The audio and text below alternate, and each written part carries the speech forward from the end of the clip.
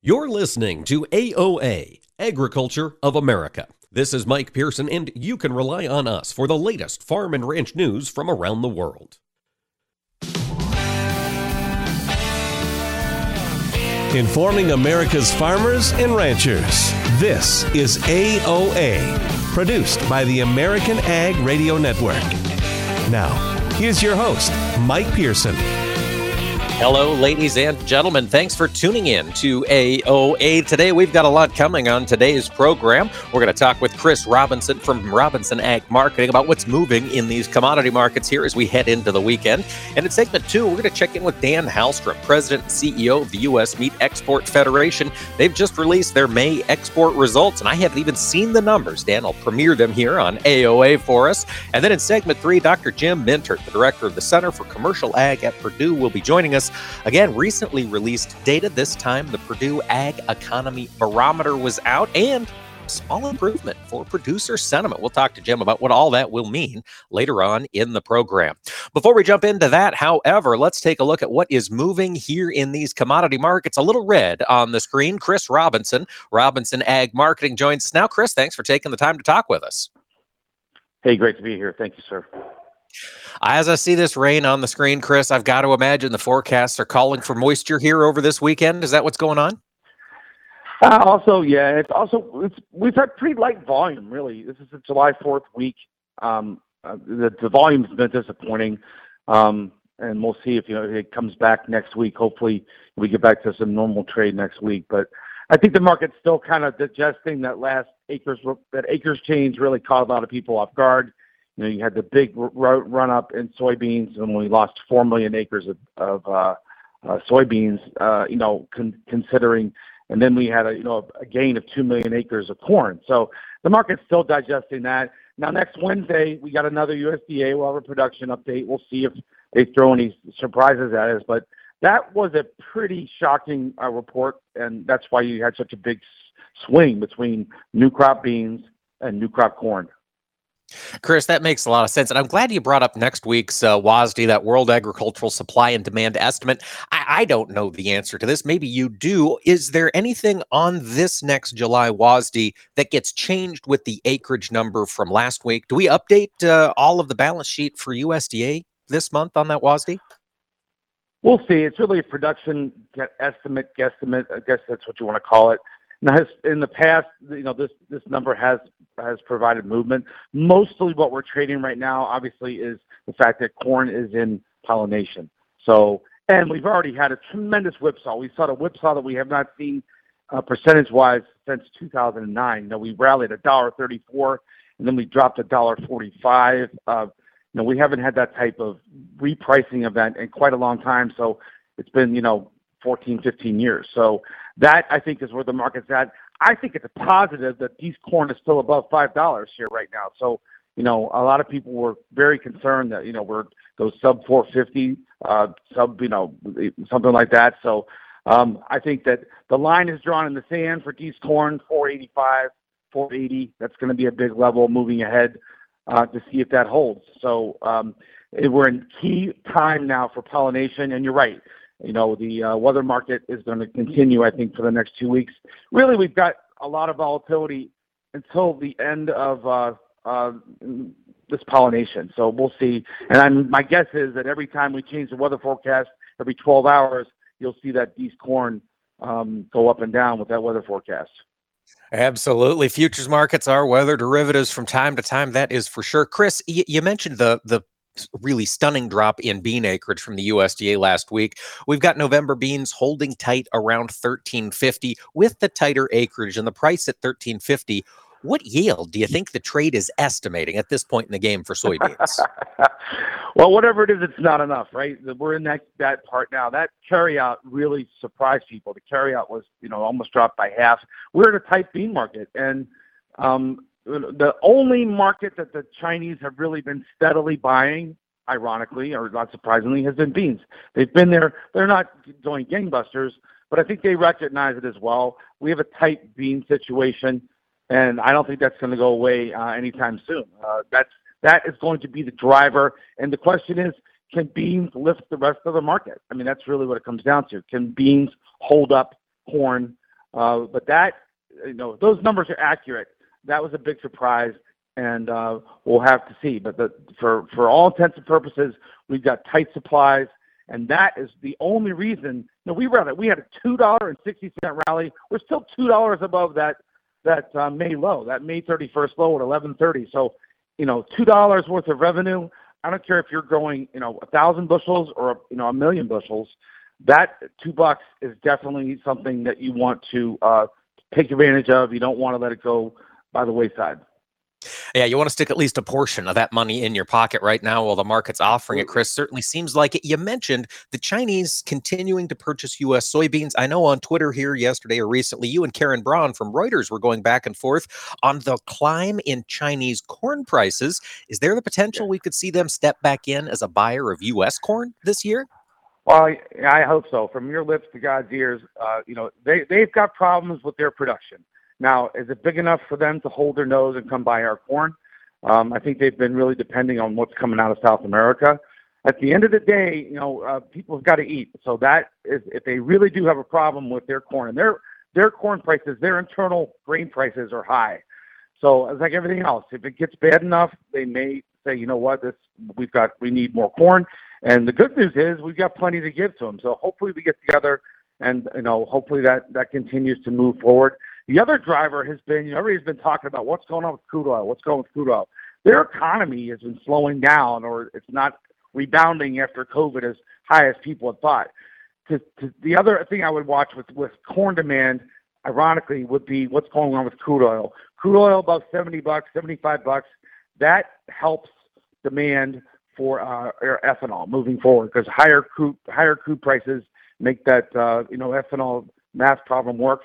And down the road as well, that's something that the Chinese are looking at as well. They if they need the corn, they certainly know where to come get it. They do indeed, and that crude oil price right now, just shy of $73. We're pretty close to that bubble there. Chris, you were talking about the Chinese economy. We had some jobs data here domestically from the U.S. this morning. Put that in the context of the livestock market. Do we still have enough economic strength to keep buyers out there buying this high-priced beef? Boy, it's been a big surprise for the last 15 months, because we've been promised time and time again, or warned time and time again, that with what interest rates have done, that we should be in a recession. It hasn't happened. Thank goodness. Now, today we got the first miss in unemployment numbers. They were expecting 260 new jobs. I think we got 209. So it was a bit of a miss.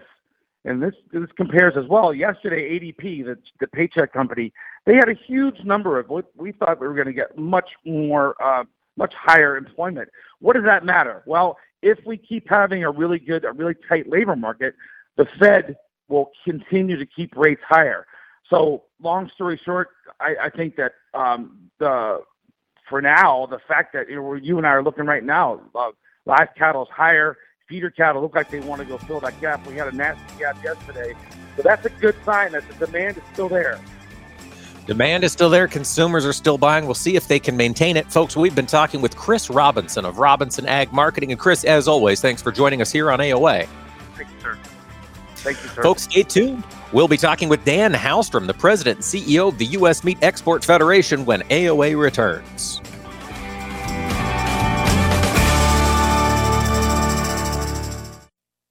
Hi, this is Mike Pearson. You're listening to AOA, Agriculture of America. Don't go away. More AOA coming right up.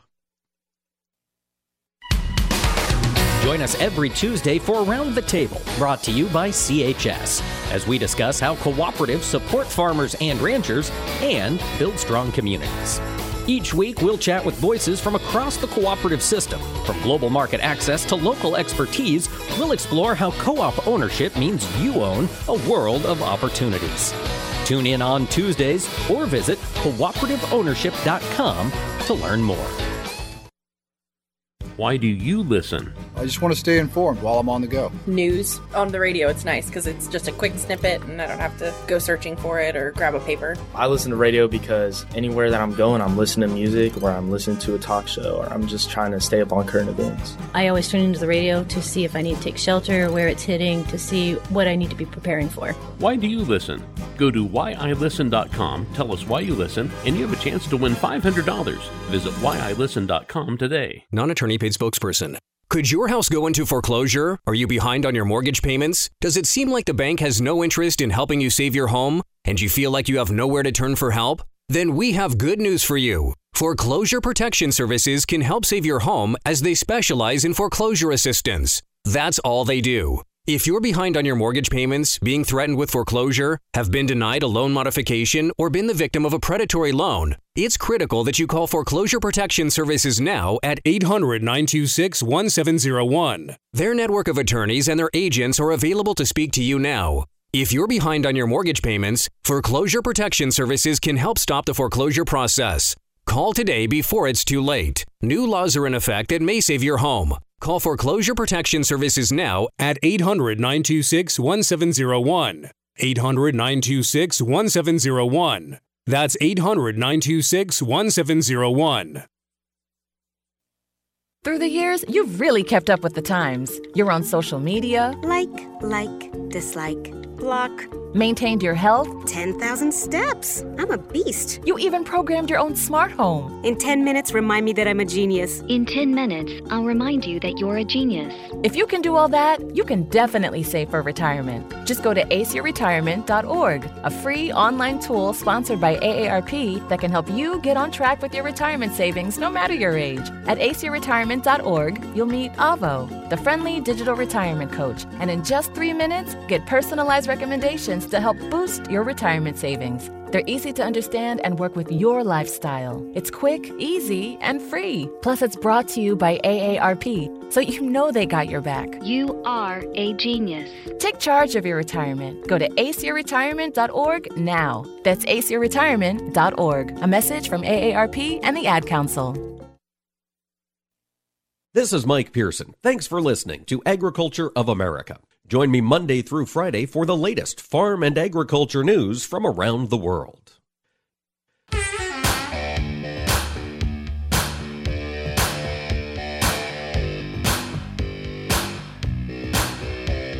Keeping America's farmers and ranchers informed on AOA. Now back to Mike Pearson. Welcome back, ladies and gentlemen. AOA continues today, and now we're going to turn our focus to the world at large and just how much U.S. meat are they consuming. Joining us now is Dan Halstrom. He serves as president and CEO of the U.S. Meat Export Federation. Dan, thanks so much for taking the time to join us today. My pleasure, Mike. Let's talk about some May meat export results. Dan, I understand you've got the data really fresh off the presses. Is that right? Yeah, it just came out yesterday, and the good news here is that on the momentum on pork continues to be record-breaking. We have the highest exports in May in 2 years.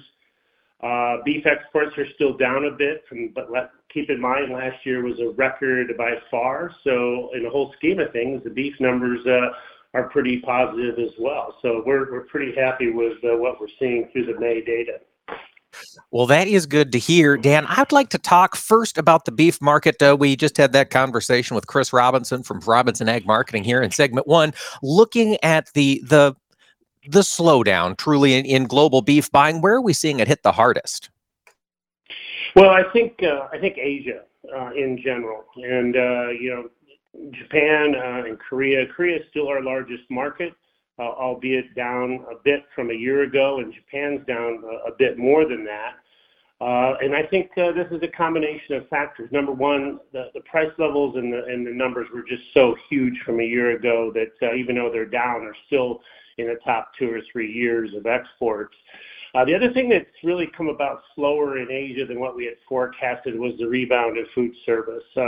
Food service continues to struggle. I think demand in some of the concepts is good and rebounding while others are slower. White tablecloth, for example, has been slow to rebound. But the other thing people have to remember is the number of units, restaurant units that were there pre-COVID, depending on the segment, it could be 60 or 70% of the number of units that we had pre-COVID. So you have some generic disappearance that hasn't rebounded yet. So that being said, we still see a potential tailwind in demand at food service. It's just going to be pushed out, maybe later this year, maybe early next year. But food service is definitely one of the things that's slowing us down in Asia. It'd be nice to see those economies come back, get those restaurants reopen, perhaps some new storefronts reappear as those economies rebound.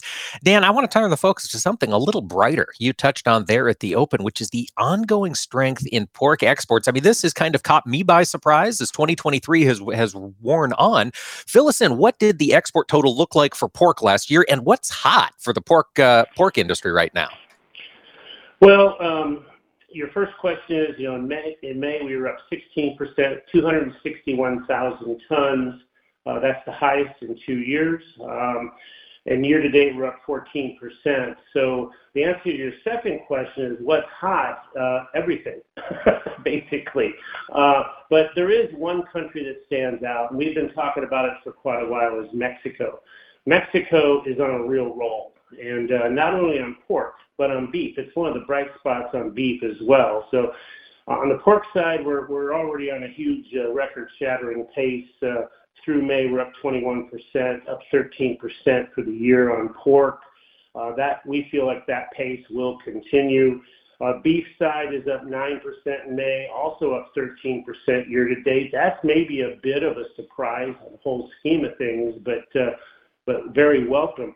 And the other thing is on the variety meats. Both pork and beef are seeing dramatic growth on the variety meats, especially on pork. And while we're flattish on the beef side, it's still a big number because we had a record a year ago. So really, Mexico is one of the bright spots that really, and lamb as well, it's the largest market for lamb. So we're quite happy with the success in Mexico.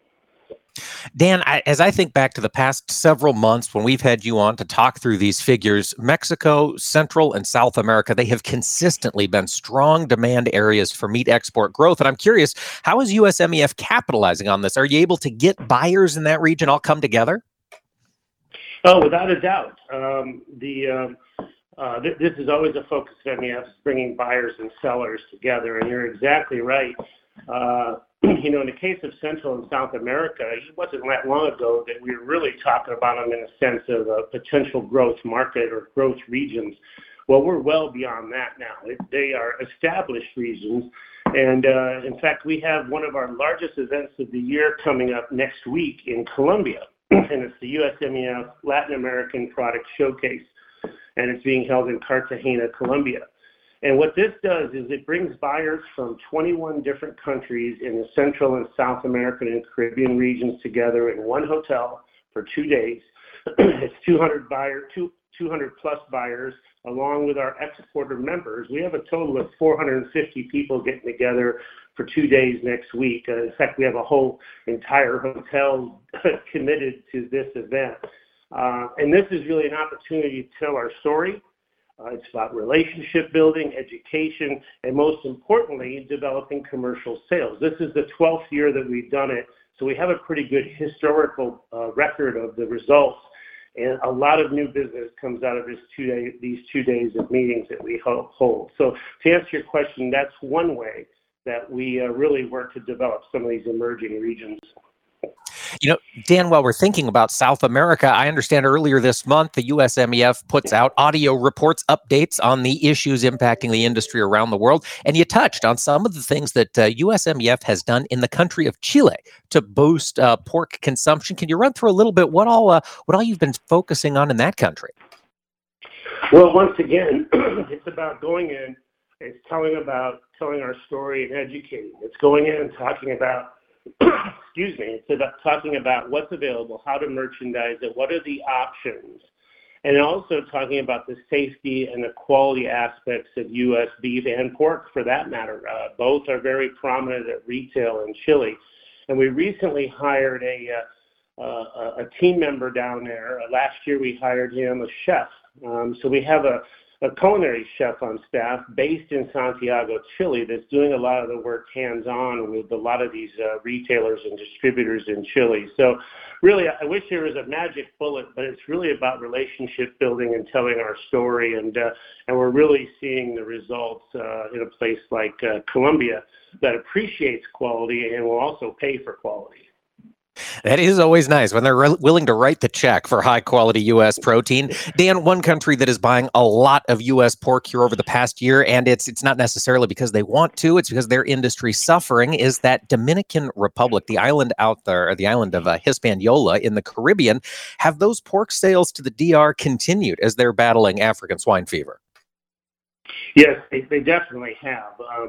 Year to date this year, we're up about 40% on the pork side, and consumption has rebounded down there, but they're just much more reliant on imported products than they were before. Yeah, to your point, we never wish hardship on any customer in the domestic industry in that country, but yeah, we have seen a bit of a tailwind. But keep in mind that market was growing prior to ASF as well. So there's some generic growth that was there separate from their issues in the domestic industry.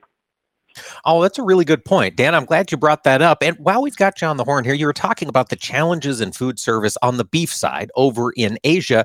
As I take a look at the May results for pork exports over into some Asian countries, particularly China and Hong Kong, it appears like they are stepping back in to continue purchasing U.S. pork. They are. China is an interesting one. I think a lot of that growth is more focused on the variety meat side, so more the wholesale traditional markets, not so much on the muscle cuts, which would be, more into retail and food service. But outside of that, I think, in Japan, most definitely we're seeing some progress being made at both retail and food service. Korea it had actually a very good month on pork, and I think we're starting to see some life there as well that we hadn't seen earlier in the year. So those are all very good points, and we're watching it very closely, but it's welcome news to get some rebound on the pork side there. It is indeed, folks. The global meat export market is one to watch as we get through this era of very high cost, but very, very strong consumer demand. Of course, U.S. Meat Export Federation tracks these details monthly. Dan, if we've got listeners who want to dive deeper into the data, where should they go to get that information? Go to our website, www.usmef.org, or give any of us a call at our headquarters in Denver. We'd be happy to walk people through it. Fantastic experts on this topic. Dan Halstrom, USMEF President and CEO, thanks for joining us today on AOA. Thank you so much. And folks, stick around. We'll dig into that recently released Ag Economy Barometer from Purdue when AOA returns.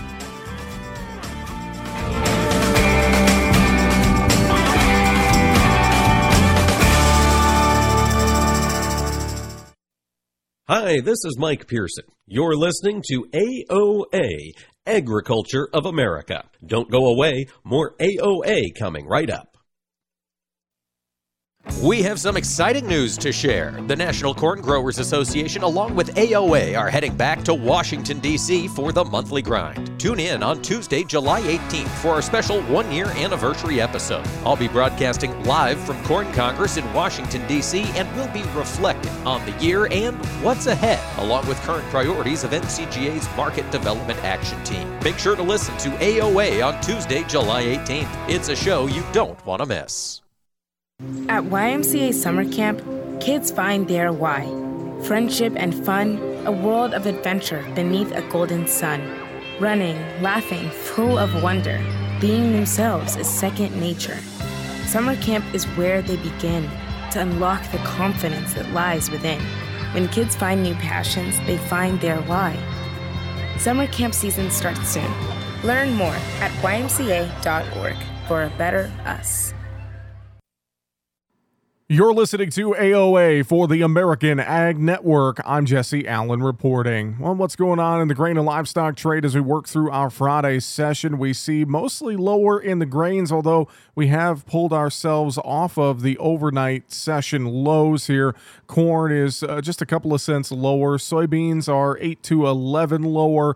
The wheat trade, Chicago is now unchanged to down about 4. Kansas City wheat was sharply lower overnight. That's now down just a couple of cents here as we work through our trade, and spring wheat as well, trading mixed right around the unchanged mark. We did get an export sale announced on Friday morning of corn to Mexico, 180,000 metric tons, and of that we see 45,000 is for the current marketing year and the balance is for the 23-24 marketing year. Now, we see that a front moving through the Midwest has produced some moisture, but amounts have largely been disappointing. Temperatures expected to stay mild, though, with the potential for more showers next week. The latest release of the U.S. Drought Monitor indicated that 67% of the corn crop remains in drought conditions, down 3% from the prior week. With more rain in the forecast for the Corn Belt, it could be expected to fall further. New crop export sales did pick up here in the weekend of June 29th as we got 16.5 and 21.8 million bushels of corn and soybean export sales respectively. China and unknown accounted for almost 2/3 of that soybean weekly total. USDA is going to revise their supply and demand estimates next Wednesday. Yield change is unlikely at this point, even with increasing dryness and lower crop ratings, but those June 30th acreage changes could skew production just a little bit. Over in livestock, a solid day developing in cattle trade as we wait for more cash cattle activity this week, while the hog market is trading moderately lower. Crude oil is up about 1%. You're listening to AOA for the American Ag Network. I'm Jesse Allen reporting.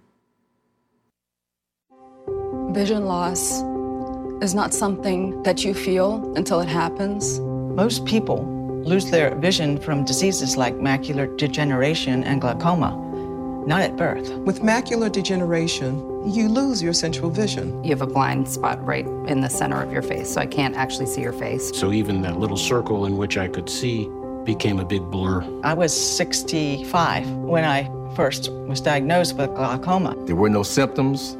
I had no headaches. 3 million Americans have glaucoma, and half don't even know it. 11 million people in the United States have macular degeneration. You lose mobility, independence, changes your entire life. So many eye disorders can be treated if caught early. My husband tells me that I have beautiful brown eyes, and I don't want to lose that. Make a plan today to get your eyes checked. Visit brightfocus.org to learn more. You're listening to AOA, Agriculture of America. This is Mike Pearson, and you can rely on us for the latest farm and ranch news from around the world.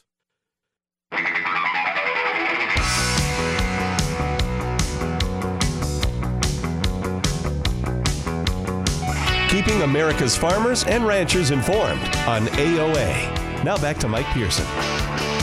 Welcome back, ladies and gentlemen, to AOA. Just like every other industry here around the world, it seems over the past 3 years, the ag industry has seen its margins and its profit expectations go up and come back down and go up and come back down. And we have seen producers struggle to maintain really just kind of a sense of what's happening here in the world of agriculture. And a lot of those things are tracked each month by the Purdue Ag Economy Barometer. They release it each month. It's an index of farmers' expectations. And joining us now to break down the most recent survey is Dr. Jim Mintert. He serves as the director for the Center for Commercial Ag at Purdue University. And Dr. Mintert, thanks so much for taking the time to talk with us today. Thanks, Mike. I appreciate the opportunity. You know, the headline from this most recent Ag Economy Barometer is that farmer sentiment is improving. Jim, fill us in. How big was the jump over this past month? Well, it was a pretty big jump. The barometer index, which is kind of an overall measure of farmer sentiment, rose 17 points compared to the April reading. And, if you look at it, that was 24 points higher than a year earlier. So it was a nice improvement. But I think you have to keep in mind when we did the survey, we were doing the survey in the middle of June, and of course, that was when we were still experiencing the rally in commodity prices, especially corn and soybeans. The rally continued a little bit past our survey, but then, of course, the sharp break in commodity prices took place after that. So I think the survey reflected the improvement in sentiment associated with that rise in commodity prices, not just corn and soybeans, but also I think beef producers. About 19% of the people in our survey are beef producers. So that positivity was kind of widespread at that point in time. And we're getting ready to do the July survey now. So I think it could turn out a little different this month. Yeah, it could. At least for those corn and soybean producers are seeing a bit of a swing. Jim, while we're thinking about the survey here, can you tell our audience what's the makeup? How does this survey work? So every month we survey 400 farmers across the nation, and they are not the same people every month. We have a big database of farmers to pull from. And so what we do to maintain continuity across months, because we're not talking to the same people, is we hold the enterprise mix constant. And that's based on the value of farm production expressed by the USDA's Census of Agriculture. So the survey has a lot of corn and soybean producers in it just because of the high value of farm production. Just over half of the survey respondents every month have at least a corn and soybean operation. I think 19% beef and so on down the line. So the people we talk to are corn, soybean, crop producers, wheat producers, cotton producers. On the crop side, on the livestock side, we talk to beef, pork, and dairy producers. All right, Jim. And then, of course, you compile both their thoughts on how things look currently in the current conditions index, and then you ask about their future expectations. What are we seeing? What are producers thinking about expectations currently? Are they feeling as positive as they are longer term? Yeah, so it was really interesting this month. All of the improvement that we saw in the overall measure, the Ag Economy Barometer, was attributable to people becoming more optimistic about the future. The index of current conditions was unchanged from May to June, but the index of future expectations actually rose 25 points. So it was really interesting. People were looking very far ahead, and it wasn't just about their own farming operation. People told us that they were more optimistic about the U.S. ag economy over the next 5 years than they had been previously. So it was kind of an interesting swing and really focused on the future, not so much on the current situation. Jim, do you think that swing in future expectations was again influenced by the moves in the commodity market there for the month of June? We were looking out for some pretty good prices down the line for a while there in June. Yeah, I think commodity prices did influence it. Although if you look at the life of the survey, and we started doing this survey back in the fall of 2015, it's become clear that more than commodity prices influence people's perspectives. Commodity prices matter, profitability matters, but we see sentiment swings related to other factors. So I think part of it was commodity prices, but there was something else going on there with respect to optimism about maybe crop yields from a long-term perspective, productivity, opportunities, et cetera. So I think commodity prices were key, but I think it was probably just a little bit more than that. But again, it'll be interesting to see what people tell us in this month's survey as we've seen this weakness, especially in corn, especially in corn prices. Absolutely, Jim. And as I think longer term about the industry, I mean, one of the things I hear from growers when I'm out on the grounds is that they're worried about the cost of capital climbing too much. Is that a hindrance that's showing up in the survey at all anywhere? Is our interest rates starting to drag on sentiment much? It is starting to show up. So one of the things we do is we compute a farm capital investment index, and that's based on a question that says, is now a good time or a bad time to make large investments in your farming operation? And the follow-up question to that is, if you tell us it's a bad time, we ask, why do you think it's a bad time? And we started asking that question last summer, and you can kind of trace the impact of interest rates looking at the responses to that question. Last July, the first time we asked that question, only 14% of the people in the survey said that thought it was a bad time to make investments, said it was because of rising interest rates. The last several surveys, going back really the last 4 months, we've had between 32 and 35% of the people in the survey tell us it's rising interest rates that's causing them to say it's a bad time to make large investments. So we're starting to see that impact, that it's really starting to swing. The other key factor with respect to people telling us it's a bad time to make investments is because of the increase in prices that's taken place for farm machinery and new construction. So that combination of inflation and then higher interest rates may be working to slow down some growers, it sounds like. Yeah, I mean, about 70 to 75% of the people in the survey have been telling us it's a bad time to make large investments. And yet on the flip side, we know the farm machinery sales continue to be very strong. And so what we're seeing, I think, is a kind of a split between who's eligible and who's able to make these large investments versus some people who perhaps in a much stronger financial position and better able to make those investments. So we're getting some differences in perspective there. All right. And that, I think, tees up my next question very, very well, because again, Jim, it's one of those differences in perspective. We've got inflation, we've got interest rates, and yet the short-term farmland value expectations on this most recent month skyrocketed, didn't it? It did. And probably the biggest surprise in the survey this month was how much that short-term farmland value expectation index rose. That index is based on a question that says, what do you think is going to happen to farmland values in the next 12 months? And that index jumped 16 points. It went from 110 to 126. And to keep it in mind how to interpret that, anytime the value is above 100, that means more people in the survey are optimistic about farmland values rather than negative about it. So more people consistently have been optimistic about farmland values, but that was a significant jump. That takes that index to, I think, 10 points below where it was this time last year and about 22 points below where it was 2 years ago.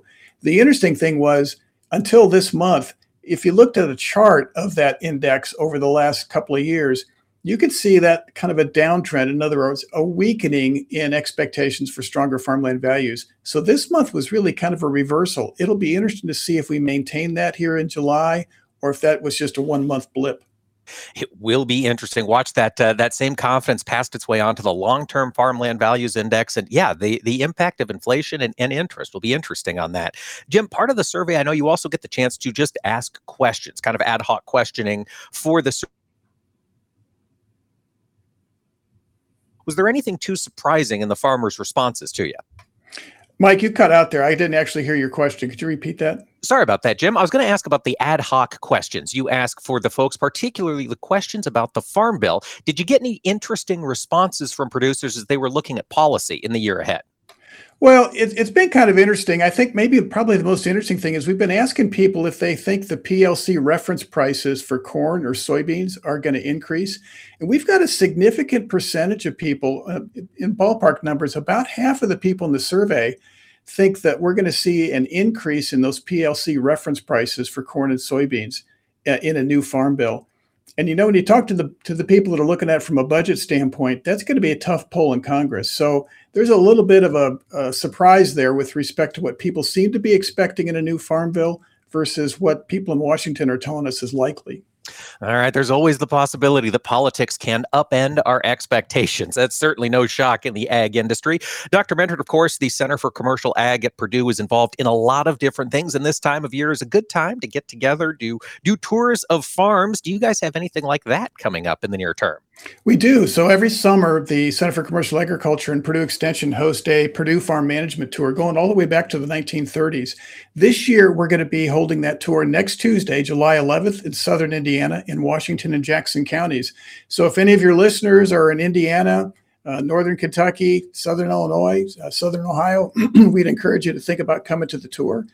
All the information on that tour is available on our website, purdue.edu/commercialag. So check it out and hope to see you on the tour on Tuesday. Well, so Jim, I've got to ask you to define some things here. I've heard of crop tours before. I've heard of field tours before. What's a farm management tour? Yeah, so that's a good question. So this is really about the management of the farms. We start off with an interview that takes about 45 minutes where we talk about how the farm is organized, what they're producing, what innovative technologies they've adopted, what management strategies they're using. And one of the things we really try to focus on is farms that are bringing back the next generation, how they've been able to do that. And the two farms we have on next week, the Rowlands and the Hackmans, have both been able to do that by adopting and integrating new enterprises into their farm. In one case, it's a layer operation. In the other case, it's a produce operation. To bring back the next generation. And that's always a big question people have is how can I bring back that young person who's just finished college, for example, and wants to join our farming operation? How can we expand enough to make it possible for them to farm with us on a full-time basis? And these two farms have done that successfully. So that'll be a big part of what we talk about next week. That will be very interesting, folks. If that's a challenge that your operation might be grappling with, check it out. Jim, tell us one more time, what's the website to learn about that farm management tour? Great. So purdue.edu and then /commercial ag, or in your search engine, just type in Purdue Center for Commercial Agriculture. We should pop up number one. Fantastic, folks. And then bookmark that Center for Commercial Agriculture because they're a great source of information in the world of agriculture. We've been talking with Dr. Jim Mintert, the director of the Center for Commercial Ag at Purdue. And Jim, thanks for joining us today. Thanks for the opportunity, Mike. Folks, stick around. We're going to talk with Michael Steenhoek of the Soy Transportation Coalition about some delays pending on the Panama Canal. Leave it here for more AOA. Hi, this is Mike Pearson. You're listening to AOA, Agriculture of America. Don't go away. More AOA coming right up. Nothing offers an opportunity to bond and give thanks quite like breaking bread together. This is especially true as we welcome our troops back home and keep those who are still stationed overseas in our hearts. Hi, I'm Gary Sinise. Since 2011, the Gary Sinise Foundation's Serving Heroes program has shown gratitude to our nation's defenders and their families by serving up nearly 500,000 hearty classic American meals at travel hubs and military locations. And now, together with our friends at Bob Evans Farms and their Our Farm Salutes program, we will help to provide even more meals nationwide, offering our defenders a taste of home and a feeling of togetherness around the table. Help us show America's gratitude through food and fellowship. Look for the Bob Evans Our Farm Salutes purple packaging at your grocery store and visit ourfarmsalutes.com to learn more. While we can never do enough to support the men and women who serve, together we can make a difference, bite by bite. Take a look under your bed. Find stuff under there? What about jobs? No? Now try your basement. There's a pair of overalls that overall you're not so into anymore. A perfectly good laptop that hasn't sat in your lap in months. And even more stuff, but still no jobs? Well, you really have both. See, stuff is defined as household articles considered as a group. Sometimes this stuff is no longer needed. Wait, no longer needed? That can't be right. Because remember those jobs you were looking for? Those are really needed, and they're the stuff inside your stuff. Even inside that winter coat that moved with you to Phoenix. Our job is to unlock those jobs, and it starts when you donate your stuff to your local Goodwill. Here's how we do it. When you donate to Goodwill, we sell your stuff to provide job training for people right here in your community. So just by teaming up with Goodwill, you help create jobs. And isn't that worth parting with the leftover keytar from your 80s cover band? Goodwill. Donate stuff, create jobs. Find your nearest donation center at goodwill.org. A message from Goodwill and the Ad Council. This is Around the Table, where we explore the benefits of cooperative ownership. Today, we're talking with Brian Kuhl, CEO of Progressive Agriculture Foundation, about how to keep kids safe on the farm. Brian, if you would, tell us what makes the Progressive Agriculture Foundation's approach towards on-farm safety unique. So for over 30 years, we have been providing safety education and training to youth through our Progressive Agriculture Safety Day program. It's a program that's available to any community throughout North America. And this year alone, we will have over 400 of these Progressive Agriculture Safety Days being held for youth ages 4 to 13. The unique piece about it is twofold. Number one, it's very specific and customizable to the community, to the location. So we don't have any specific curriculum, any specific topics that we require any safety day to perform or teach to the children. We leave that up to the community leaders. In the Midwest, we may be more focused on teaching livestock safety, grain safety, ATV and UTV safety, one of our most popular topics in the last couple of years. But if you go into the southern part of the United States,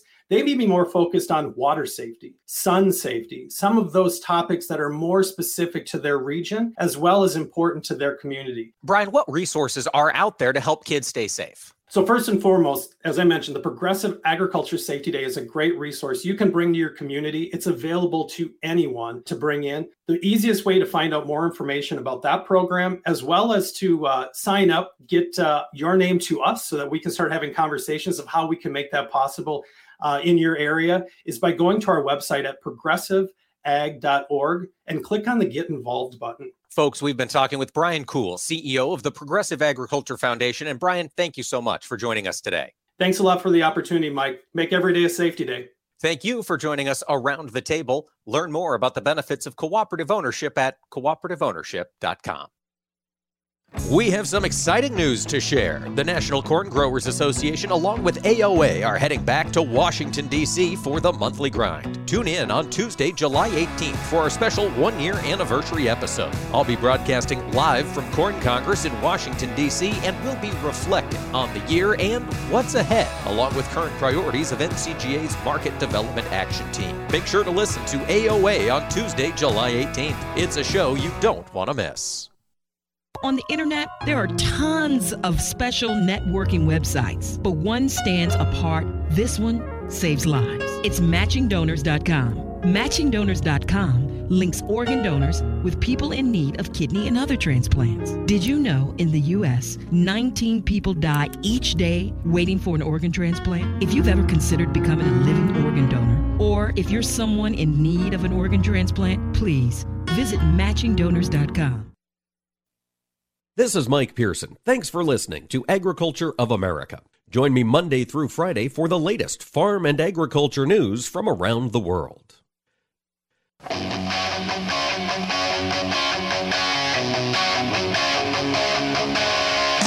Keeping America's farmers and ranchers informed on AOA. Now back to Mike Pearson. Welcome back, ladies and gentlemen. AOA continues today, and our friend Mike Steenhoek with the Soy Transportation Coalition has sent along an update. He has been eyeing river levels, not just here in the United States, but around the world.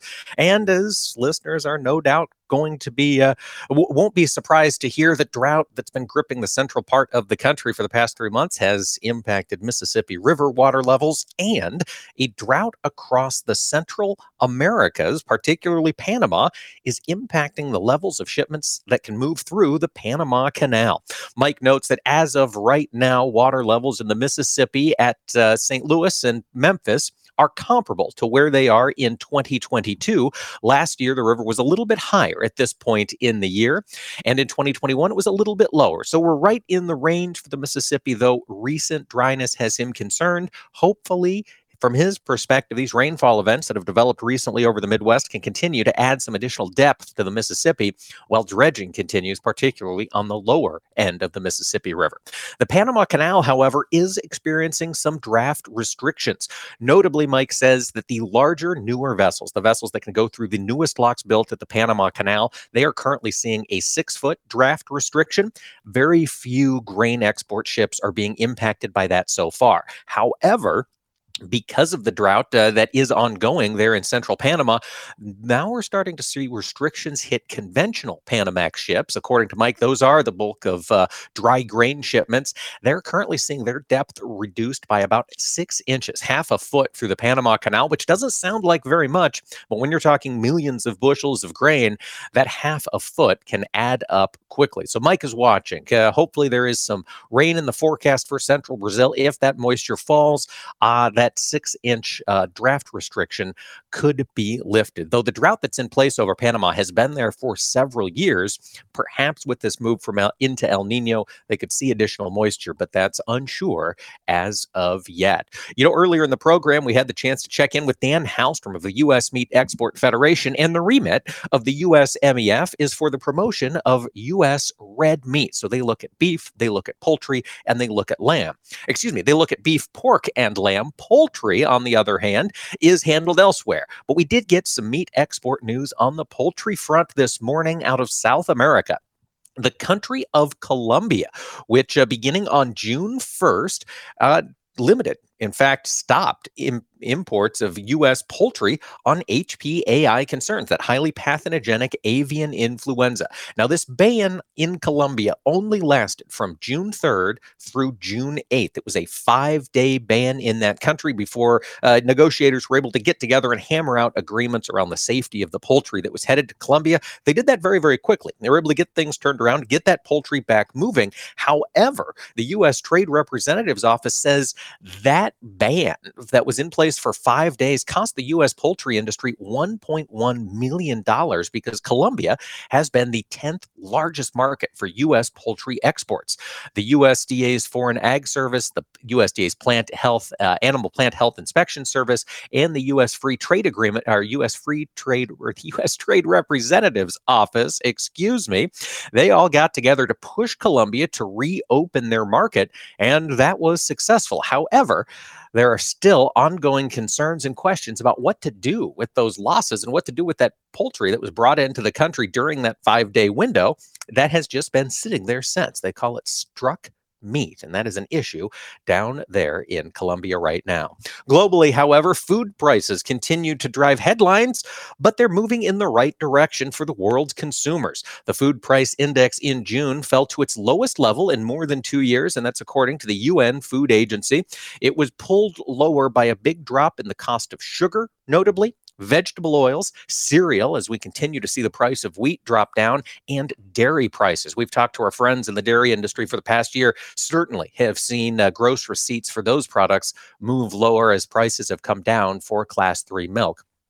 The reading for May was given at 124.3. The reading for June was at 122.3. So continuing to coming down substantially from April of 2021 and, March of 2022, when the index was 24% higher. So we are seeing some improvements in the cost of food. We're also seeing improvements in ethanol production here across the country. Supplies are there for summer production. We're seeing production rise, hit a fresh 6-month high this past week. And importantly, inventories are declining. So what that means is we are producing more ethanol at ethanol production facilities across the country, and we're having to put less into stockpile. Indications perhaps that drivers are getting out this summer, taking advantage of these cooler temps across much of the country to rack up some mileage. In the Midwest, which is the biggest ethanol producing region, output rose to just shy of 1 million barrels per day, and that's up from 991,000 barrels per day the week earlier. Excited to see some progress coming there on the ethanol and biofuels demand front. One issue I wanted to give a quick update on, because we've talked about it a time or two, is the issue of forever chemicals. The U.S. government is ramping up its tests and its research into a chemical called PFAS, and they're testing for this chemical in private and in public water supplies. PFAS has been used for decades as a fire retardant. It is a non-stick chemical. It's used really in a lot of different things throughout the years. But what we're finding is once it gets into water, it doesn't go away. And in states like Michigan, New Mexico, and in Maine, they have seen accumulations of PFAS in livestock that drink water that has this contamination. And in a few cases, we've seen animals culled because their PFAS contamination is too high. Well, for the first time, the U.S. government is really starting to dig into the impact of PFAS, and the U.S. Geological Survey published really the first nationwide survey of this chemical, and they found that this chemical is in 45% of the nation's tap water. I bring this up, I don't know what it means, but this is a chemical and a phrase that we are going to be hearing a lot more of in coming years, and I think it is definitely going to impact the ag industry. So keep your ears up for conversations around PFAS and its impact on water. Folks, tune in next week. AOA, we're going to be checking in with Alan Schaefer of the Diesel Technology Forum about some impressive changes that are coming in the diesel engine industry. We hope to see you then. Have a great weekend, everybody. Take care.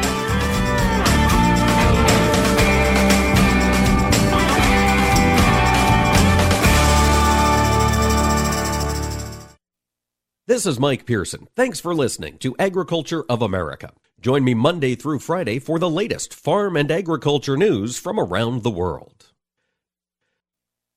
This is Jesse Allen, Farmer Ranch Director for the American Ag Network. Listeners know they can depend on their favorite radio station for the latest news, weather, markets, community events, and more. In fact, AM radio is the backbone of America, with 80 million people tuning in each month to listen, and in an emergency, radio is there to help keep you safe in dangerous situations. Why do you listen? Go to whyilisten.com and tell us why, and you will have a chance to win $500. Visit whyilisten.com today. We have some exciting news to share. The National Corn Growers Association, along with AOA, are heading back to Washington, D.C. for the monthly grind. Tune in on Tuesday, July 18th for our special one-year anniversary episode. I'll be broadcasting live from Corn Congress in Washington, D.C., and we'll be reflecting on the year and what's ahead, along with current priorities of NCGA's Market Development Action Team. Make sure to listen to AOA on Tuesday, July 18th. It's a show you don't want to miss. What do Mick Jagger, Barbara Walters, and Star Jones all have in common? They've all suffered from something called heart valve disease. Heart valve disease affects 11 million Americans, and if left untreated, can lead to death. Unfortunately, less than 1 in 4 Americans have much knowledge of this disease that kills more than 25,000 people every year. The good news is that if heart valve disease is treated, patients can recover and live long, happy, and productive lives. But in order to treat heart valve disease, you need to know if you have it. If you or your loved ones are over the age of 65, have been treated with radiation to the chest, have been diagnosed with a heart murmur, or have a history of heart disease, it's time to listen to your heart. Ask your doctor today about screening for heart valve disease. A message brought to you by Heart Valve Voice US. For more information about the symptoms and treatment for valve disease, go to heartvalvevoice-us.org.